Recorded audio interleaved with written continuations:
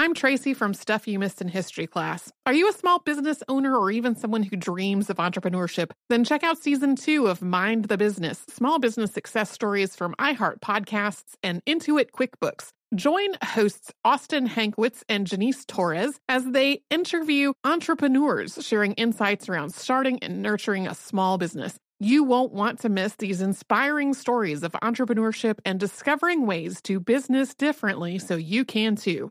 Planning your next trip? Choice Hotels' family of 22 brands has over 7,400 locations and the perfect hotel for any traveler you want to be. Like a Cambria Hotel, serving up locally inspired craft cocktails for all my folks who maybe want to meet up and talk about Mad Royals. Check into a Radisson Hotel with flexible workspaces for you strivers who listen during business travel. Or a Comfort Hotel with free hot breakfast, family-friendly pools, and big spacious rooms for the parents who listen with their kids and need a little retreat. What are you waiting for? Join Choice Privileges and start earning points toward your next stay. Find a stay for any you when you book direct at choicehotels.com, where travels come true.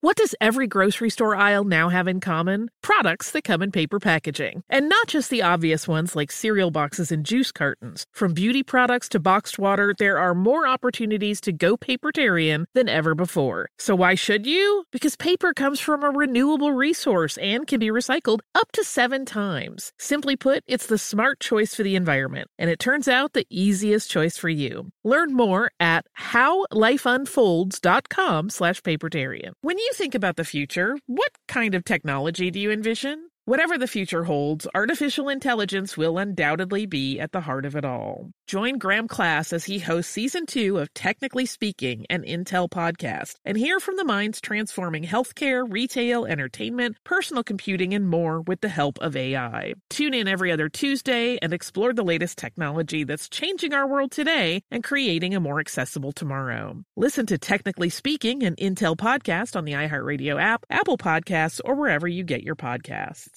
This episode is brought to you by Squarespace. Start building your website today at squarespace.com. Enter offer code HISTORY at checkout to get 10% off. Squarespace. Build it beautiful. I'm Kristen Conger. And I'm Caroline Irvin. And together we host a podcast, Stuff Mom Never Told You, that gets down to the business of being women from every imaginable angle. New episodes come out Mondays and Wednesdays on iTunes, Google Play, Spotify, or wherever else you get your podcasts. Welcome to Stuff You Missed in History class from HowStuffWorks.com.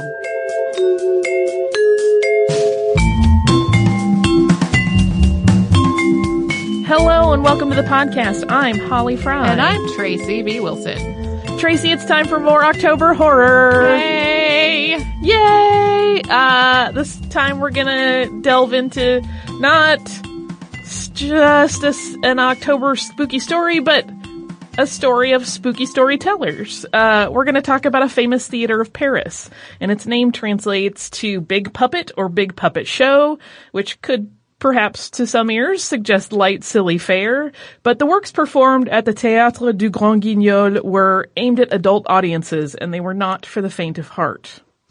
The roots of the film horror genre are in the plays of the Grand Guignol, and the plays that were staged there really became known for telling the darker side of, or for exploring the darker side of storytelling, often in really visceral and very gruesome and explicit and graphic ways.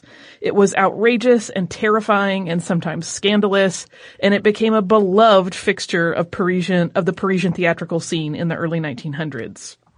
And throughout the 19th century, faits divers were incredibly popular, and these were short, sensational stories that were printed in French papers, and they were frequently illustrated, and they reported true-life sort of crime stories rife with gory details.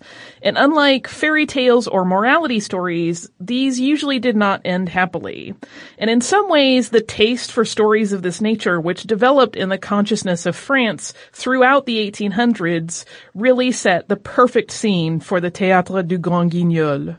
The story of the Grand Guignol starts in 1897 with Oscar Métainier when he purchased a theater in the Quartier Pigalle area of Paris. He had worked on the police force, and one of his duties was watching over death row prisoners at the time. basically in the time that was leading up to their executions. He also worked as a tabloid journalist before he became a playwright. Métainier had been working with André Antoine at the Théâtre Libre, which staged stories of the lower classes of Paris. They really were kind of doing this whole naturalist thing that was growing in popularity. But that theater had really struggled, and it shut its doors for good in the mid-1890s. During the run of Théâtre Libre, Métainier had written some of the most provocative short plays that were staged there.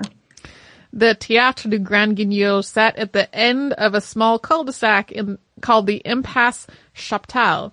It had originally been built as a chapel, and some of the original chapel decor remained, including angel sculptures hanging over the orchestra pit and seating boxes, which due to their carved wood paneling looked like confessionals.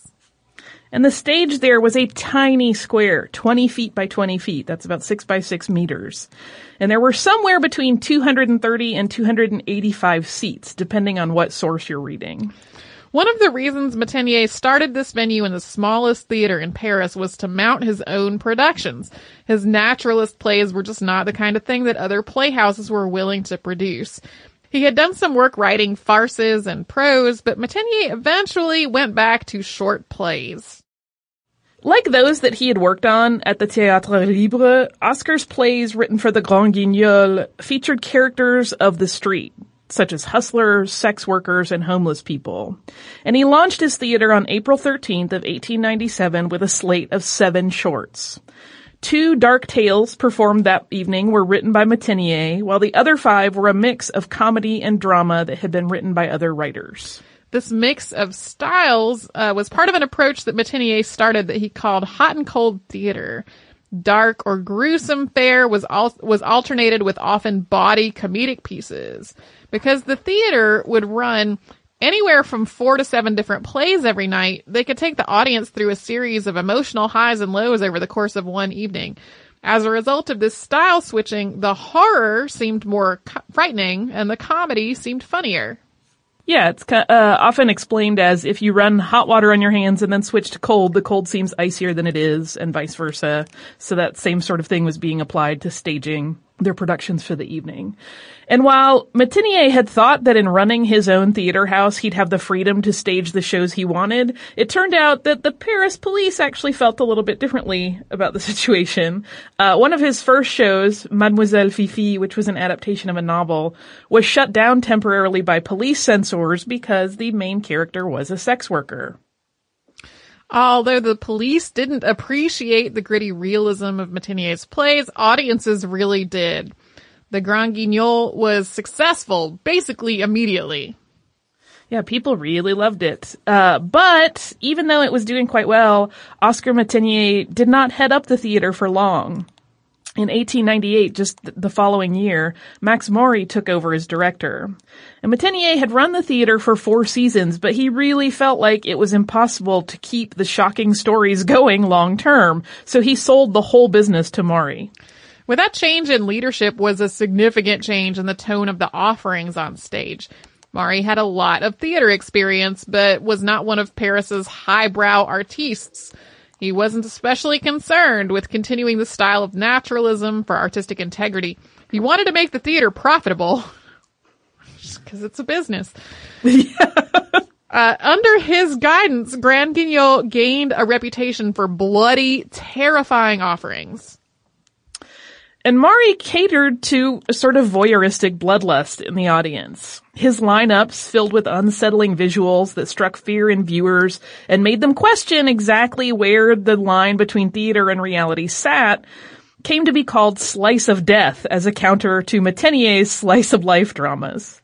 Maury was a masterful marketer of the Grand Guignol during this time. He hired a doctor to attend all the shows in case anybody needed to be treated for fainting, and he reveled in the publicity that move brought. He measured the success of any given show by how many people fainted during it. Yeah, they really were doing some very, very graphic, beheadings, dismemberments, disembowelings, lots of stabbings and eye gougings. They were really doing some pretty impressive onstage effects. And as a director, Max Mari was exacting. He may not have been driven by, this intense artistic vision, but he was adamant that the plays had to be paced perfectly to maximize the effect of the comedy or horror that was being delivered to the audience. And he pushed the acting troupe, which is normally a group of about 14 actors, to extremes with endless rehearsals and some pretty cutting criticism that he could dole out. The actors were basically always on edge, arguments were frequent, so the behind-the-scenes drama was apparently just as heightened as that on the stage, although it was absent of the blood and dismemberment portions. One of Mari's discoveries during this time was André Delorde, a novelist and playwright who collaborated with Dr. Alfred Binet, an experimental psychologist, to create stage scripts that explored insanity in depth. Delorde was a physician's son and had grown obsessed with death as a child. Binet, who was Delorde's doctor as well, found the patient frustratingly unwilling to do real self-examination. And he probably cut sessions short because he had ideas for plays while the two of them were talking. Delorde had worked in other theater at the time, so when that was my note, that he was sort of a discovery of Mari's, but discovery might be a weird word to use there and not entirely accurate. But he really, once he hooked up with the Grand Guignol, his career really blossomed. And it was because he was always consulting doctors and experts so that he could really get all of the gory stuff as accurate as possible. And it seems odd to me that your psychologist would also be your creative collaborator, but it seemed to work for them. Well, and maybe, not even maybe, definitely also medically not ethical. Right? You wouldn't be able to pull that off today, I don't think. But at the time, despite Binet's apparent willingness to talk about how Delorde wasn't doing his work on self openly, which again would not be ethical, they seemed to do really well in terms of putting plays together. And Delorde would eventually earn the nickname the Prince of Terror for his dozens and dozens of plays that combined this fascination with psychology and death with stories that had been sort of gleaned from newspapers and police reports, and that combination really examined the depths of humankind's savagery. Delorde favored insane asylums and surgeries for settings of his dramas, and his goal was to write a play that was so filled with terror that it would clear the entire audience within minutes of beginning. It's a weird goal. When I was about 24 years old, I dated somebody whose goal was to write a book so scary nobody could get to the end of it. Anyway, all of this ultimately led to incredible success, so much that it is often Max Mari and not Oscar Métainier who's credited with starting the Grand Guignol. There was an average of 2 faintings per night, which just seemed to entice new audience members to come in. And those 2 people, by the way, were normally men. The Grand Guignol became celebrated as part of Parisian culture. Yeah, the explanation that's often given as to why it was always men that fainted was because the ladies would cover their eyes when the scarier parts happened, whereas the men would not. But I think that matter could potentially be up to debate. The Grand Guignol's next director took the gory realism portrayed on stage to all new levels. But before we get into that, we're going to take a little break and have a word from one of our sponsors. So, whether you're in a suit or sweats, which to be candid, I'm in sweats right now. I'm having a cozy day of podcast recording. You probably spend a lot of time in your underwear. I mean, if you don't, we're not going to judge you. But, I mean, probably you do. But instead of being something that makes a statement, a lot of people's underwear is really boring. But MeUndies is here to change that. Every pair of MeUndies is made from sustainably sourced modal, which is a fabric that is twice as soft as cotton. I am not kidding you. It is amazingly, seriously soft. Nothing can describe the fit and feel of MeUndies, but once you try them on, you will understand why they are called the world's most comfortable underwear. And if you don't love your first pair of MeUndies, they are free, no questions asked. They have dozens of styles and limited edition prints to help you make a statement with your underwear, whether anyone can see them or not. Shipping is free in the United States and Canada, and you can save up to $8 a pair with the MeUndies subscription plan. Get the subscription or a single pair and get 20% off your first order when you go to MeUndies.com/history. That's MeUndies, meundies.com/history for 20% off your first order. One last time, that is meundies.com/history.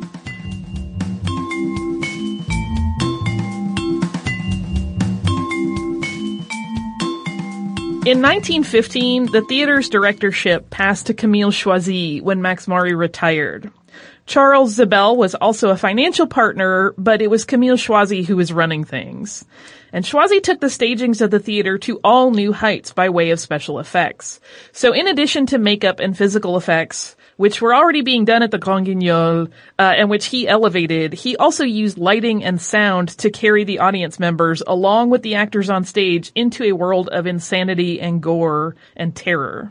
As the First World War played out, there was some concern that audiences would become so jaded by the events that were unfolding in Europe and abroad that the French theater of blood would stop being appealing. But Choisy opted to use the public's new knowledge to innovate in these plays. In addition to the knives and pistols, he started incorporating stories with grenades and poisonous gas, so themes obviously taken from the war. And he was ever looking for ways to push the boundaries of realism to keep potentially bored audiences on the edge of their seats. So Choisy even purchased a full surgical setup for use as a set. Plays were also staged on sets that looked like the interiors of dirigibles and railroad cars and mines and factories. So the types of things that were on people's minds at this time. This is where I want to pause and remind you that that stage was only 20 by 20. So building out these sets had to have been an incredible work of like engineering and creativity. It was also Choisy who hired actress Paula Maxa, who would become the celebrated star of the Grand Guignol. Compared to the famous Sarah Bernhardt as her horror equivalent, Maxa gained her fame through play after play in which her character was tortured or mauled, and in one play she even decomposed on stage over the course of several minutes. Over the course of her time at the Grand Guignol, she yelled "help" on stage more than 900 times, but that didn't really help her out because she was murdered in the theater more than 10,000 times. Yeah, she, when you're doing 4 to 7 plays a night, you can get killed over and over in the course of one evening as an actor.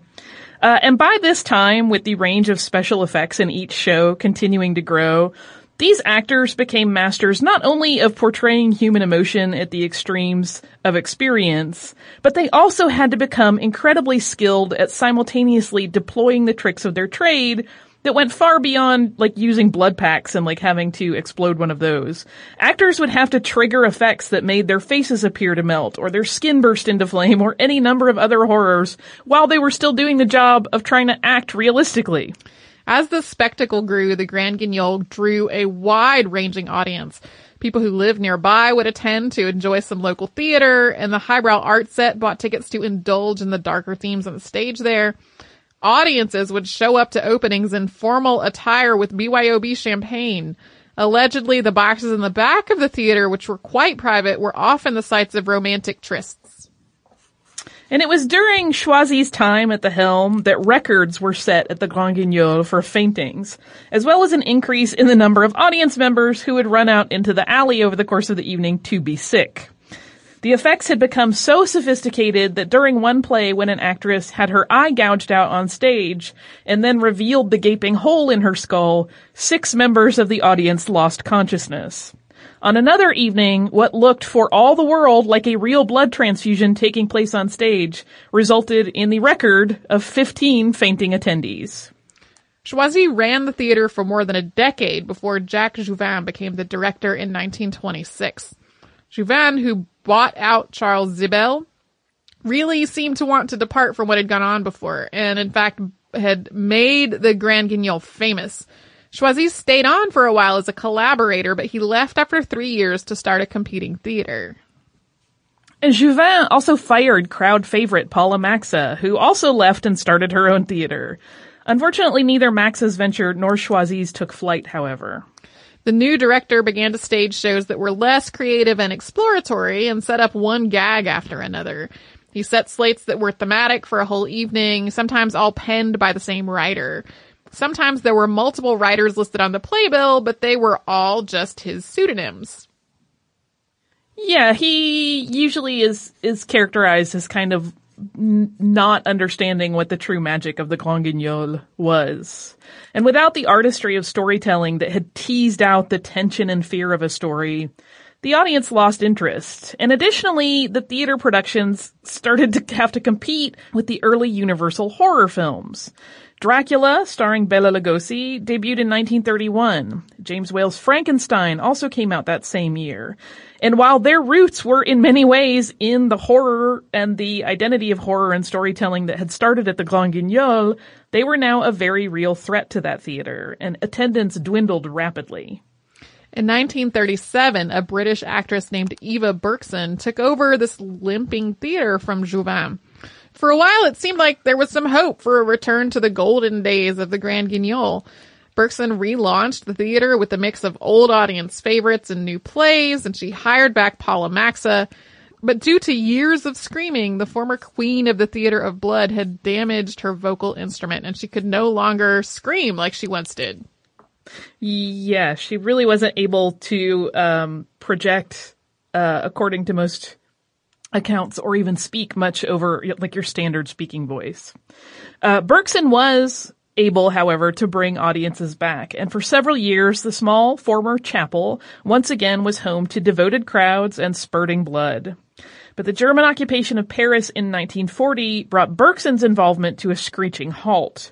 She fled. As a British national, it would have been incredibly dangerous for her to try to stay, although the theater did continue to mount productions in her absence. Occupation slates were by and large repeats of the ones that had played under Choisy's leadership. The old director had returned in Berkson's absence to try to keep things going, and some of the occupying troops did attend, although the theater was deemed degenerate art, even though Hermann Goering quite liked it.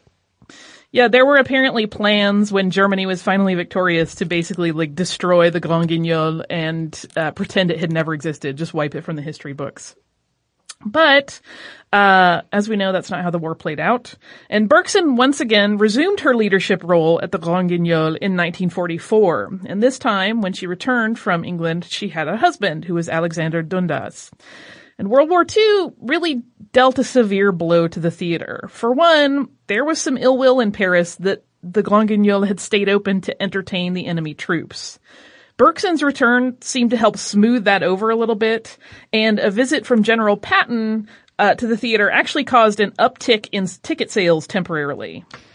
But the global conflict also gave audiences far too much real horror for a theater that was built around gore to hold any sort of appeal. To be truly shocked in the Guignol tradition would have required something far more sensational than the little stage could manage. In a 1947 interview with Time magazine, Eva Berkson said, "Really, I've almost come to the conclusion that the only way to frighten a French audience since the war is to cut up a woman on stage, a live woman, of course, and throw them to pieces." During the 1947 season, in an effort to elicit some sort of excitement or thrill response from audiences, the Grand Guignol mounted productions that included Le Laboratoire des Hallucinations, which featured a surgeon operating on the brain of his wife's lover on stage, and Un crime dans une maison de fou, which was crime in a crazy house, where a pair of elderly inmates, all women, tortured a young, beautiful patient by driving a pair of scissors into her eye. Yikes. Yeah. Yeah, well, that was the tradition of this theater. I mean, I've had that response at several moments in this episode, but that one in particular. Even after testing out a variety of different formats and styles of theater, Berkson could just not regain a foothold in entertainment. In 1951, she retired from the Grand Guignol.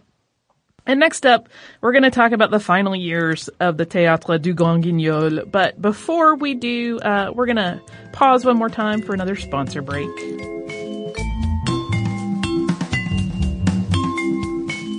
Trips to the post office are probably something that is second nature. We've always used the post office to send things. It seems easy because that's what you're used to, but think about all of that hassle. If you really break it down and do the math on your man hours that you're spending, you might realize that it's not the most efficient use of your time. So, thankfully, there is a much better way, and that is Stamps.com. Stamps.com is the easy and convenient way to get postage right from your desk. You can buy and print official U.S. postage using your own computer and printer. With Stamps.com, there is no guesswork. They make it easy to get the exact postage for any letter, any package, any class of mail, right at the instant that you need it. There's no expensive postage meter to worry about, you don't have to lease anything, and you don't have to make trips to the post office. So give it a try. Right now, you can sign up for Stamps.com and use our promo code, which is STUFF, to get this special offer. That is a 4-week trial, plus a $110 bonus offer, including postage and that magical digital scale. So don't wait. Go to Stamps.com, and before you do anything else, click on the microphone at the top of the homepage and type in STUFF. That's Stamps.com and enter STUFF.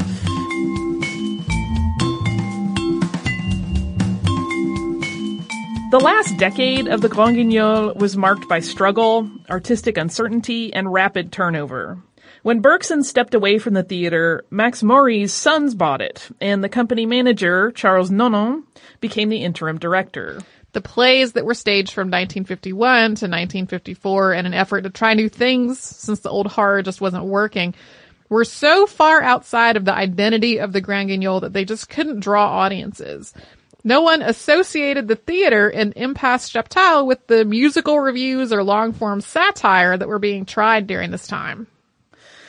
In 1954, there was a ray of hope. It arrived in the form of journalist and feminist Raymonde Machard, when she restarted the theater in its old tradition. But she hired new young writers to craft the short tales of farce and shock, which seemed to give it like an injection of life for a bit. While it seemed like a turnaround, this optimism was really short-lived. Productions were plagued by very real problems and dangerous situations, which are difficult to distinguish from the publicity stunts that Machard was trying to do to reignite interest.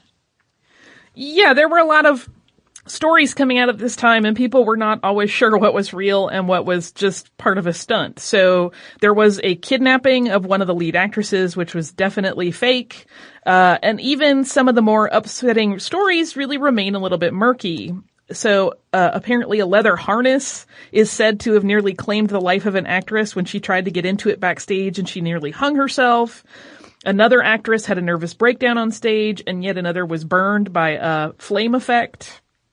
There were a lot of problems. So while Machard had managed to elicit a swell in ticket sales, the tone of things was a lot less realistic and a lot more campy, and the theater became more of a tourist attraction than a cultural icon. Yeah, I think we've all seen this happen to places in various cities. Like the sort of cool underground thing that develops and becomes iconic pretty soon becomes more like an amusement park and less like itself. From 1959 to 1961, a man named Fred Pascal ran the theater. And some of the plays at this point veered back towards more realistic horror, but it was really too late to regain the glory days of Maury's and Choisy's times. Charles Nonon once again became the director of the Grand Guignol in 1961, and he would be its last director. In an interview with Time magazine, he said, "Before the war, everyone felt what was happening on stage was impossible. Now we know these things and worse are possible in reality." So after 65 years of frights and chills, the Grand Guignol closed its doors for good in November of 1962. The chapel-turned-theater reopened briefly as a new theatrical enterprise, not as the Grand Guignol, but that also quickly failed. And in March 1963, the entrance and portico of the space were demolished. There were two spin-off theater companies launched in London that carried the name Grand Guignol, one in the 1920s and one in the 1940s, but neither of them ran for very long. The theater has been referenced in numerous films throughout the years, both documentary and fictional, including the first season of Penny Dreadful. Yeah, if you watch that show, and I do because it's fantastic, there's a whole episode that is titled Grand Guignol. And there is also a similar theater in the book and subsequent film Interview with a Vampire called Théâtre des Vampires. But apparently author Anne Rice has said that she did not know about the Grand Guignol when she wrote of the theater, which if you missed either the book or that film, audiences believed they were watching fiction but were in fact observing real deaths at the hands of vampires. So it was sort of like the snuff film equivalent of a theater. Today, theater companies around the world still stage modern productions of some of the surviving plays for the Grand Guignol. Yeah, there are actually textbooks on how to stage Grand Guignol plays, and there are, because, for a modern audience, if you stage them as written, they would probably seem very hokey in some cases, although they were doing some pretty amazing stuff with effects at the time. And in fact, the word Grand Guignol has kind of come to be associated with shocking, sort of extreme horror. So it's taken on a life of its own. Like I said, it shows up sort of everywhere. You'll be, now that you have heard of it, if you hadn't before, you will start to see it everywhere, and now you know what it's referencing. So that is the Grand Guignol. That's one of those things that if I could time travel, I would probably pick as a place to visit. Not me. I think it would be kind of spectacular. You do that. Not you? I'm not into it. I will report back if I remain conscious after both my time travel and seeing a terrifying play. Or a terrifying play and a comedy, and a terrifying play and a comedy, and one more terrifying play. Yeah, I think it would be spectacular, which is why I thought it would be perfect Halloween fare for the podcast. But now I have not scary at all listener mail. Okay. This comes from our listener, Jenna, and she sent it with a postcard, but it was a parcel. And she says, "Hello, Holly and Tracy. Obviously, I'm not sending this from Stockholm," which is what the postcard depicts. "But I was recently there and I picked this up with a mind to send it to you. I work on a cruise ship as a production manager of entertainment and travel all around the world, and I am currently home awaiting a visa to my next job in Dubai. I love listening to the podcast and hearing about places I've been just so I can say, hey, I've been there. And now that I'm home for a little while, I've caught up with my backlog of episodes.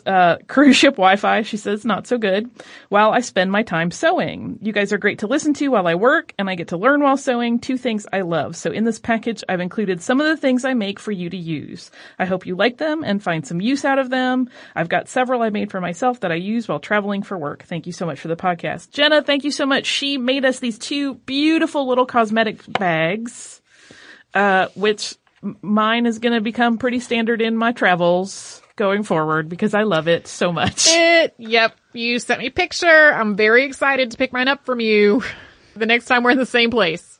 We are actually traveling right after we record this, so Tracy will get hers very soon because I will bring it to where we are going. And yeah, it was just so sweet, and they're beautifully made. So thank you, Jenna. We just love them, and they're delightful. If you would like to write to us, you can do so at historypodcast@howstuffworks.com. You can also connect with us across all of social media just by looking for Missed in History, which is our name on virtually everything. We're on Twitter at Missed in History, at Facebook.com/Missed in History, at missedinhistory.tumblr.com. We're on Pinterest as Missed in History, and on Instagram as Missed in History. So we hope to see you at all of those. If you would like to do a little bit of research, you can go to our parent site, How Stuff Works. You can type in the words horror or Halloween, and you're going to get all kinds of results to explore and keep you busy. You can also visit us at missedinhistory.com for a backlog of every episode we have ever had of the podcast before Tracy and I, all the way to present day, as well as show notes on any of the episodes that Tracy and I have worked on together. So we encourage you, come and visit us at howstuffworks.com and missedinhistory.com.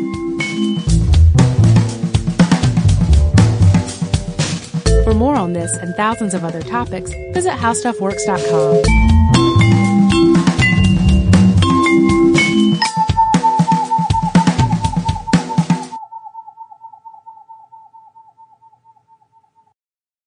Get emotional with me, Radhi Devlukia, in my new podcast, A Really Good Cry. We're going to be talking with some of my best friends. I didn't know we were going to go there on this.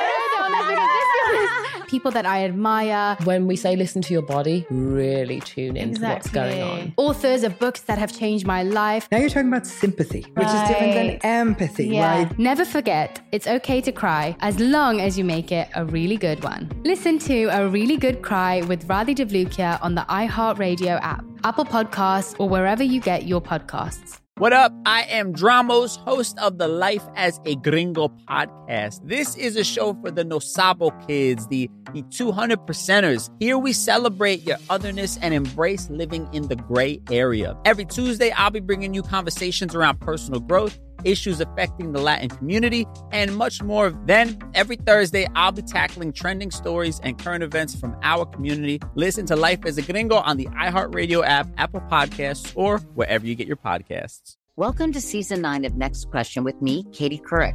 I've got some big news to share with you in our season premiere featuring the one and only Kris Jenner. Oh my gosh, congratulations. That is very, very exciting.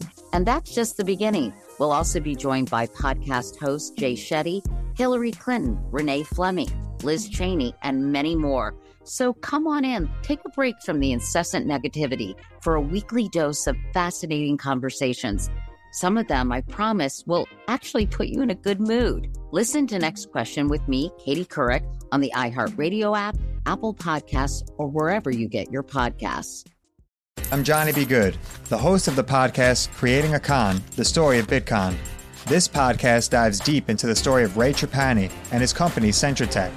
I'll explore how three 20-somethings built a company out of lies, deceit, and greed.